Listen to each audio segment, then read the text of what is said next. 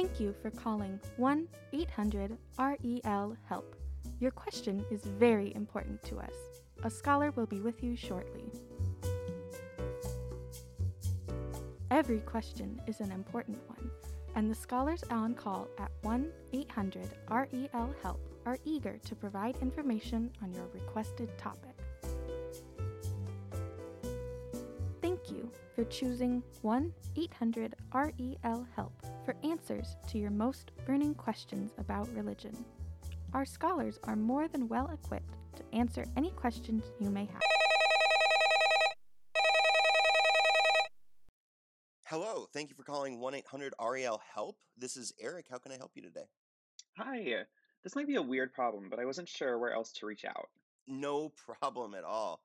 We're here for any and all queries for your religious studies needs, of course. So, what's up today? Well, I'm an instructor teaching an Intro to Religious Studies course. I had a great class discussion about the function of church this morning. Oh, good. We're always happy to hear that. hmm And at the end of it, an engineering student joked with me that I might be converting him to a religious studies or humanities major. Uh huh. Well, did you inform that student that they won't be able to tell everyone that they're an engineering major if they do that?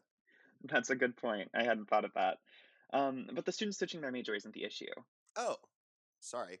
What is the issue? Well, I explained to the student that I couldn't convert him. That's a process of self invention and reinvention and has a lot of variables. He responded that as an engineering student, he converts things all the time vectors or valences or velocities or something. I'm not a science person. Me neither. What is your question then? Well, I told the student I was going to follow up with them about what conversion means and how it functions, but I had to run to my next class, all the way across campus, mind you. I wanted to do this in the next lecture. I just wanted you, if you could, to give me a quick breakdown of conversion, what it means to convert. Yes, of course. So convert comes from the Latin converto, which means to turn about. So to convert means to turn, to go in a different direction. In essence, then, it doesn't necessarily have to do with conversion in the religious sense, though starting in the Middle Ages, that did become its primary connotation. After all, I mean, your student's comment was about converting from one major to another to change the direction of their original path, so to say. By extension, your reply is correct. One can't be converted, one converts. It's an active, not a passive experience. That said, of course, external voices and circumstances influence that experience. If we continue the metaphor of a path, one may need to change direction because of an unforeseen blockade in the road, for example, or based on the advice of a fellow traveler or an old timer at a checkpoint. Oh, that's super helpful. What about the experience itself? If one must convert on their own, what does that look like? Right. So it should be emphasized, of course, that no two conversion experiences are the same. That said, two models perhaps best represent the different ends of a kind of spectrum. The first is the Pauline model, after Paul the Apostle. After persecuting early Christians in the first century CE of the Roman Empire, Paul saw Jesus as a bright light on the end of the road to Damascus. Blinded by this light, Paul gained vision after 3 days, and he was now a devout Christian.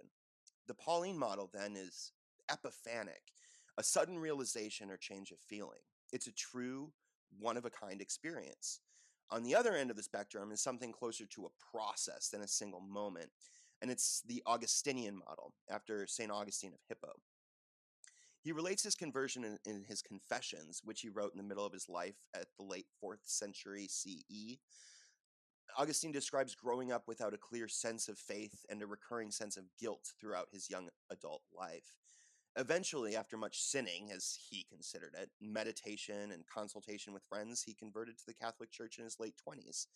His conversion took decades. Again, there's no singular model for conversion, but these two examples provide two competing tracks, one being sudden realization, the other being a drawn-out process of introspection. So it's kind of both an experience and a process. Why do people convert? Exactly. Uh, that's a good question. There's a lot of different theories on the function of conversion. From an anthropological perspective, for example, it's often viewed as a means of community identification, a way of belonging to a group. which we know is an extremely important social need of human beings. As a person's need and values change over the course of their life, so too will what communities they belong to and want to belong to. As you told your student, it's a process of self invention and reinvention. The psychologist and philosopher Henry James understood the process of conversion as a kind of self healing, a psychological process of overcoming a bifurcated self, or a self at conflict with itself. Of course, like the conversion process, there is no single reason for a person's conversion. Rather, it's a confluence of factors, but it's always rooted in a desire of sense making of the world around the convert. Does that make sense? Absolutely. Yeah, this has all been really helpful. As I prepare the lecture, it is apparent that I will need to emphasize the sheer variety of conversion experiences, Exactly. You can reassure your engineering student that there's plenty of time for whatever they choose to do. and that conversions are rarely final, rather, a series of shifts of identity throughout life, sometimes tweaks, sometimes overhauls, but usually an ongoing thing.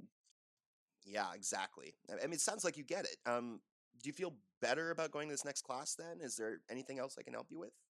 Not for today, I don't think, but I'll definitely keep the hotline in mind when these kind of cruxes occur in the future. Thank you so much for your help. Happy to do so and so glad I could help.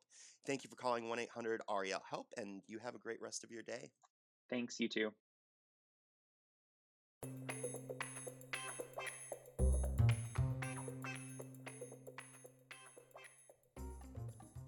One 1-800-REL-HELP is an American Examples production in the Department of Religious Studies at the University of Alabama and is funded by a grant from the Henry Luce Foundation.